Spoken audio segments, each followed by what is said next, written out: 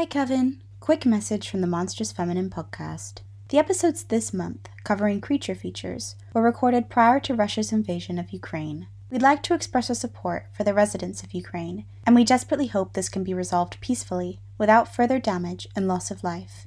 Although we do not by any means wish to act as if this is the first instance of warfare in recent years, given that the episodes this month discuss warfare generally and nuclear warfare and Cold War ideologies specifically, we feel it is necessary to advise listener discretion as we understand that this topic might be upsetting to listeners in the current climate. Please take care and always check the content warnings in the episode descriptions. Thank you. Broadcasting live from a meteorite crash, this is The Monstrous Feminine, the podcast where horrible humans talk about horror. My name is Taya and I'm joined by my blobs, Mila, Louisa, and Zeba. And in this episode, we are continuing our creature feature theme and talking about the 1988 remake of The Blob, directed by Chuck Russell. Before we get into the film, go ahead and follow us on Spotify, YouTube, or the Apple Podcasts app. You can find all of our links on our Instagram at The Monstrous Feminine Podcast. The Blob is set in a small town in California following a meteor crash. An old man stumbles upon the crash site and has a slime-like substance attached itself to its hand. A group of teenagers, Brian, Meg, and Paul, discover the man and take him to the hospital. At the hospital, chaos ensues when Paul sees the man beginning to melt from exposure to the Blob. As Paul calls for help, the Blob begins to consume him. Meg witnesses Paul's death, and the teens soon find themselves in a fight for survival against the Blob. Geller speaking. Sheriff, this is Paul Taylor. Oh, what's wrong? I'm at the Orberville Hospital. An old man's just been killed down here. You said killed? Yes, sir. You sit tight, I'll be right down. Now, who else is involved? I'm with Meg Penny. And Brian Flagg was here earlier. Flagg? Where is he now?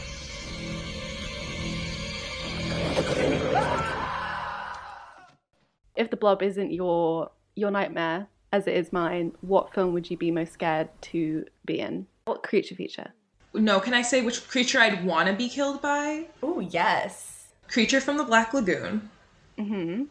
I want you to say why the creature from the Black Lagoon, because people have impure thoughts about the creature from the Black Lagoon. I may be one of those people.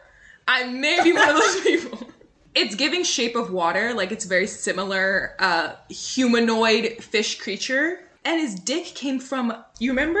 I'm about to demonstrate on camera, but it opened up. It was like a chamber opened up and then it came out. There are what appears to be flaps or doors that open, and then the penis, which is not visible otherwise, comes out, right? It doesn't get harder. It is kind of vaginal in that way. Yes. Then. It's almost like the perfect balance of like yonic and phallic to me. We've drifted so far away from home where we've been lost. I didn't say who do you want to fuck. I said who are you most scared to be in a film with. But in a way, when you ask that, it is the same question. Yeah. Because I don't want to be killed by anybody, but if I had to choose, it should be a sexy creature. Okay, so what would I be most scared in? I'd be really scared in a shark movie. Like the idea of my limbs going and like you die so slow. You die so slowly. Of this movie, I'm more scared of Godzilla than this. I would be more scared of this one because I wouldn't want to dissolve. No, but I feel like the Blob's quite quick. I actually wouldn't mind being killed by the Blob. But then you have no chance of being saved. Babe, stop reading fairy tales. No one's coming to save you. Wow. We gotta save ourselves. The Monstrous Feminine is on Instagram, so please leave us a comment. If you do engage with our content, you might just get a shout out in our next episode as our Witch of the Week. This episode, our Witch of the Week is Micro Moon from Instagram, who commented on our Bollywood horror episode and said, I enjoyed this episode so much. Can't wait for more movies around the lore of Churels. I love that you guys explored it in so much detail. Thank you so much. We really appreciate you interacting with our content, leaving us a really lovely comment on Instagram. We're looking forward to doing many more Bollywood movies under other themes in the future. Friendly reminder that we're also on Patreon. For £1 a month, you gain access to our Discord. For £3 a month, you get to hear cut discussion from our main episode. And for £5, you get all that plus a bonus episode. Please support us. Any contribution helps. I thought this film was perfection. This is cinema. I enjoyed it thoroughly. It's one of my favorite films now. I had such a good time. My ideal date, I've decided, is a drive-in cinema where I watch this with them. I love how fucking stupid it is. Like, this concept is so fucking stupid at its core and simple. And then they do that, and then they hit you with a Cold War chaotic input, like, twist. It kind of snowballs much like the Blob grows. It grows in depth. The funny thing is, I feel like this movie actually had me. Like, when I saw this, I was like, they could have kept this at, oh, it's a meteor and this thing is attached to the meteor and left the Cold War stuff out. And I would have said, that's what happened to the dinosaurs. And then I would have been like, oh my gosh. And then when the Earth had its cycle again and caused the Ice Age, that froze it. The science they could have had here. The science they could have had. They could have had me by the neck with this. I would have been like, oh my God, the genius. But I was like, oh damn, okay, we're going with the war thing. I didn't mind the war thing. It was giving me, like, E.T. It was giving Jaws, like, a random chaotic conspiracy plot linked, like, loosely to the Cold War. An unhinged scientist, the hazmat suit aesthetic. I love it. I'm here for it. I'm gonna be real. I just think there was, like, okay, it was a short movie. It was hour 20, something like that. There was a lot of talking and not enough Blob. I just think if I got a cut of all the Blob parts combined, I feel like I get like 10 minutes max, and I didn't see enough. That's what I was here for. That's what it was advertised as. I said the Blob, not teenagers running around. First of all, they look 40, running around. Nobody said this was like Boy Who Cried Wolf, teens running around town at Makeout Point. Their scenes are so long. Like, they talk for so long, and I'm like, where is the Blob? Suspense was built, and then I didn't see Blob till the end. There's so much Blob. I think the anticipation of Blob, like, little sneaky little peek under the doorway, is what makes Blob so fun. I'm fine when it's little. I think it's fun when it's little. I think it's fun when it's, like, going through vents and things. But this mystery gang of teens is about to solve this was not keeping me engaged for some reason. I think it felt very like Scooby-Doo. Let me tell you, I loved this movie so much, I went back and watched the 1958 Blob today. And that movie you would have been very disappointed because there's even less Blob. In fact, there's quite a few differences. Also, and they look even older. They look a strong 50. When they said that boy was 17, I said, what? Certainly not. How long has he been 17? Right, exactly. It makes Riverdale seem like, oh, okay, those are teenagers. So there was other things that were different from the original to the remake, which I thought were interesting. Like, some of the reviews weren't happy about it. So the remake, obviously, the Blob can, like, get ya. You know, it can, like, it has little tentacles. It even, like, you know, it can, like, reach out. The original, the OG Blob, which was made with, like, lots of mix-in concoctions, is just, like, a smooth kind of jello. It has no features other than it can, like, rolls into you. I think more technically blobby than one that could extend out and grab things. I think that is outside the physics of Blob. Okay, so you're like the critics who are like, oh, they really messed with the concept, the essence of what Blob was. I think it was a creative reimagining. It was improving upon Blob. It made it more engaging. Because, like, I can just outrun it. The only problem is when you're trapped in a room. But if Blob can, like, tentacle grab me, then there's more of a threat. Like, I need to get out double quick now. I think this movie made me really not want molten chocolate cake for a really long time. Or Jell-O.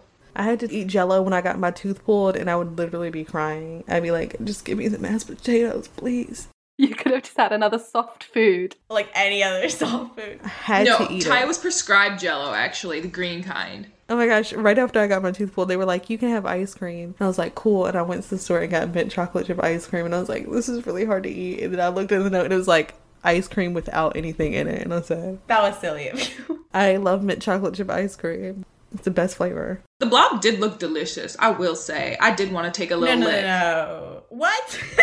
What are you talking about? It looked like a fucking oyster. Oysters are yum. Oysters are good, though. It looked like literally every candy that existed in the early 2000s. Because the 1958 version was very Jell-O. But the 1988 version... no, it did look fleshy. In fact, that's one of my points in that this is monstrous femme. The first, like, little pod that it comes out of, very Yannick. Also the way it like sucks people in, it was very Toombad. Yeah, it did seem Toombad. When it was on the corner of when it was on the wall, when it was about to like crawl up the wall and murk the boyfriend, it looked like a vagina very particularly in that And the moment. I acid suggest we drips. post a visual aid. The acid drips. I had a note of like, girl, check your pH. Very mon femme. It was a bit monstrous womb. And also on that point of when the blob creeps up the wall and drops on the boyfriend, that death shocked me like nothing else. I thought he was going to be protagonist just for him to die in the first like 10 minutes. That misdirection was perfect. I was like, oh my god, she's totally not dead. And then his arm got ripped off and I said, oh, he did. We've talked about it before, I think, on the podcast, in that I think horror films, like older horrors, are sometimes a bit more ruthless with who they kill off. Like sometimes modern horror, like you can almost watch it and think, well, this person's not going to die because they're the main character. Like that's what we said. This was our Fear Street episode. We talked about this because in Fear Street they killed off the main characters like that, and I was shocked by it. And children. And this one did it too. It like killed off a main character and then it killed a kid. You know, like the boyfriend character and the Team Rebel character, they're the same person in the original. Like it's just like she's with him from the beginning. It opens with them on a date. And like it just continues. There's not like a third character. He's just one guy. So you also don't have that shocking death. But other than that, it's pretty true to like the structure. Like there's still like a cinema scene. That is what I did like. That is what got me back in it. The thought that they're watching a movie in a movie always feels meta to me. And it was like a brief moment of self-awareness for like the camp factor of the movie itself. Like they know that they understand what the Blob is and that it's like these other movies. The you know what slice I mean? and dice movies. Yeah. Because I felt that like all the way through, that they were like winking to the audience a bit. Yeah, I think I just thought it's not yet new enough to be making fun of old movies yet. Like in my brain, I was like, sure, this is just how movies were then. Like this is not self-aware. It's not commenting on other types of creature features or other types of horror movies. That like parody that is so over the top, sort of zany. It's just part of like the DNA of the films. And sometimes it really is way too cheesy. But this film, I think it's the right level of self-aware, but also funny. Like the script is really tight. The one criticism I have was the rapist best friend guy, right? Who's just like, he's buying condoms and he's like, it's for a naive girl.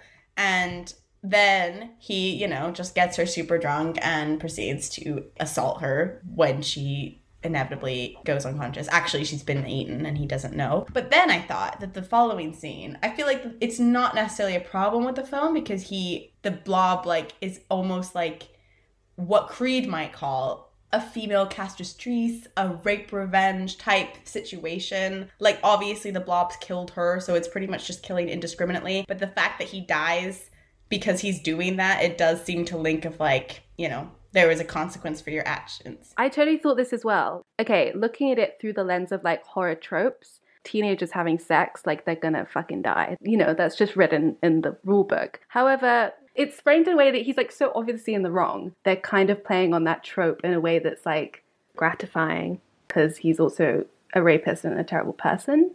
It's still making light of it, but I think it was making a point. As in when you consider 16 Candles being not aware of itself at all with its like assault scene. And that was just 4 years before this film. I want to believe that it's tongue-in-cheek and self-aware, but it's assuming a lot of the time. It makes light of it, and I think that's what stuck with me more than an attempt to make commentary on like rape culture. Like again, I'm like, this is an old ass movie. I don't think they did it right. Like that's just me through this whole thing. It's not old. It's not that old. It's 88. But let's evaluate where rape culture was in the 80s, like a mainstream media. But in that way, I do think it is a bit more ahead in the sense that it, like Mila said, this scene is like, oh, shall I do it? Shall I touch her boob? And it makes it in a comical way, but at the same time, you're like, no, you shouldn't touch her boob, in the way that they're doing these cuts back and forth. Like, for me, knowing that it's wrong, knowing, like, me sitting there as an audience member, knowing that the people who made this scene know it's wrong, I guess is the little comfort I can take in it. Like, they're framing it so... whatever. I'm not on his side. He's a bad guy. He's doing a bad thing, and they're making it clear he's doing a bad thing. And I think that is quite radical for the time. But I do think that like if it were made now and they just were like making light of it, even in an attempt to critique it, I'd be like, don't do that. It's outdated now. And also the language they talk about it, because I feel like I'm gonna go, I need this condom to be with a naive girl, was actually more of a genuine line. Like, oh, like he's just taking advantage. Like you wouldn't ever say, oh no, he's just assaulted her. Like, you know? Yeah, I mean, in fairness, like, I really like the movie Superbad, but this movie seems more self-aware than that one, because at no point do I think they ever really acknowledge how weird it is that he wants the alcohol just so Jules will sleep with him. The only thing that's, like, sort of moral is, like, the girl who likes Evan is really drunk in that movie, and she tries to sleep with him, and he's like, I can't because you're really drunk, and this doesn't feel right. But that's the extent of the development from 80s films, is that, oh, she's passed out, I can't fuck her. But that's not, like, the leap that we think it is. It's not a big upgrade. That's true as well. Like, maybe it's because she was passed out rather than, like, drunk. You will look a man in the face in 2022 and tell him that you can't have sex with a drunk girl, it's rape, and they'll laugh in your face, like, genuinely. There are lots of men who don't know that they can have sex with a sober person. That is how they get sex.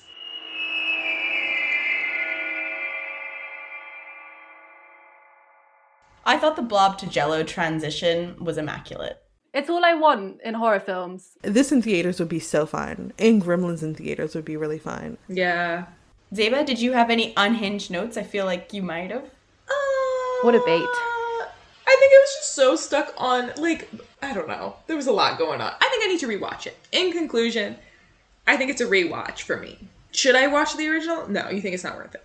No, don't watch the original. The second one is way more fun 80s camp. The 80s were a really good time for movies. I love 80s horror. That, like, physical goo that they always use and, like, guts. I love, like, the acting. I love the music. I just love that genre. The special effects was so good in this film. It reminded me of Alien. They just don't do special effects like that. Like, we really rely a lot on CGI nowadays, to the point where, like, things like the puppet in Alien, like, the art of doing things like that, I feel like is being lost a bit. Like, making the monster. That's what I liked about Stranger Things. Again, my TED Talk. Is that it does do a mix of CGI, of course, but then it knew when to make it a physical, tangible thing. What do you think about the Blob as a creature?